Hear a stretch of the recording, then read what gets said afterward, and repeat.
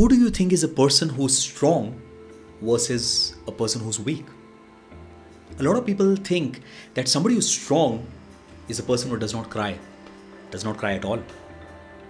Or a person who is aggressive, who dominates the conversation, that person is strong. That's what most people say. Correct? Or somebody who's got muscles. And people say that somebody who's weak is a person who cries more often. When somebody shouts at him, that person, becomes silent. And people consider that person weak. But here is my thought. If a person says that this person is strong, why does a strong person needs to basically be aggressive and dominate someone else to prove a point? In fact, why do you even have to prove a point?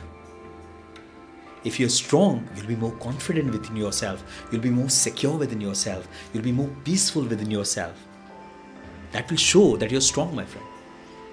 If you're jealous, if you're consistently comparing, if you're thinking of taking revenge, you're saying there is something not within me that I want to get or I want to prove. My friend, my observation is somebody who you and I may consider weak may even be somebody who's strong actually, because they're choosing to be quiet when they can be aggressive.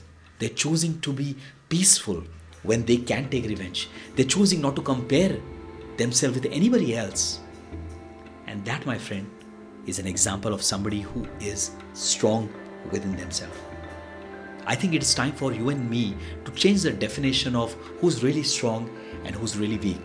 Because I believe somebody who's strong thinks long term, and that person has got a strong mindset within, which cannot be seen but can be seen through their actions. Take care. Signing off, Bobby Dsouza.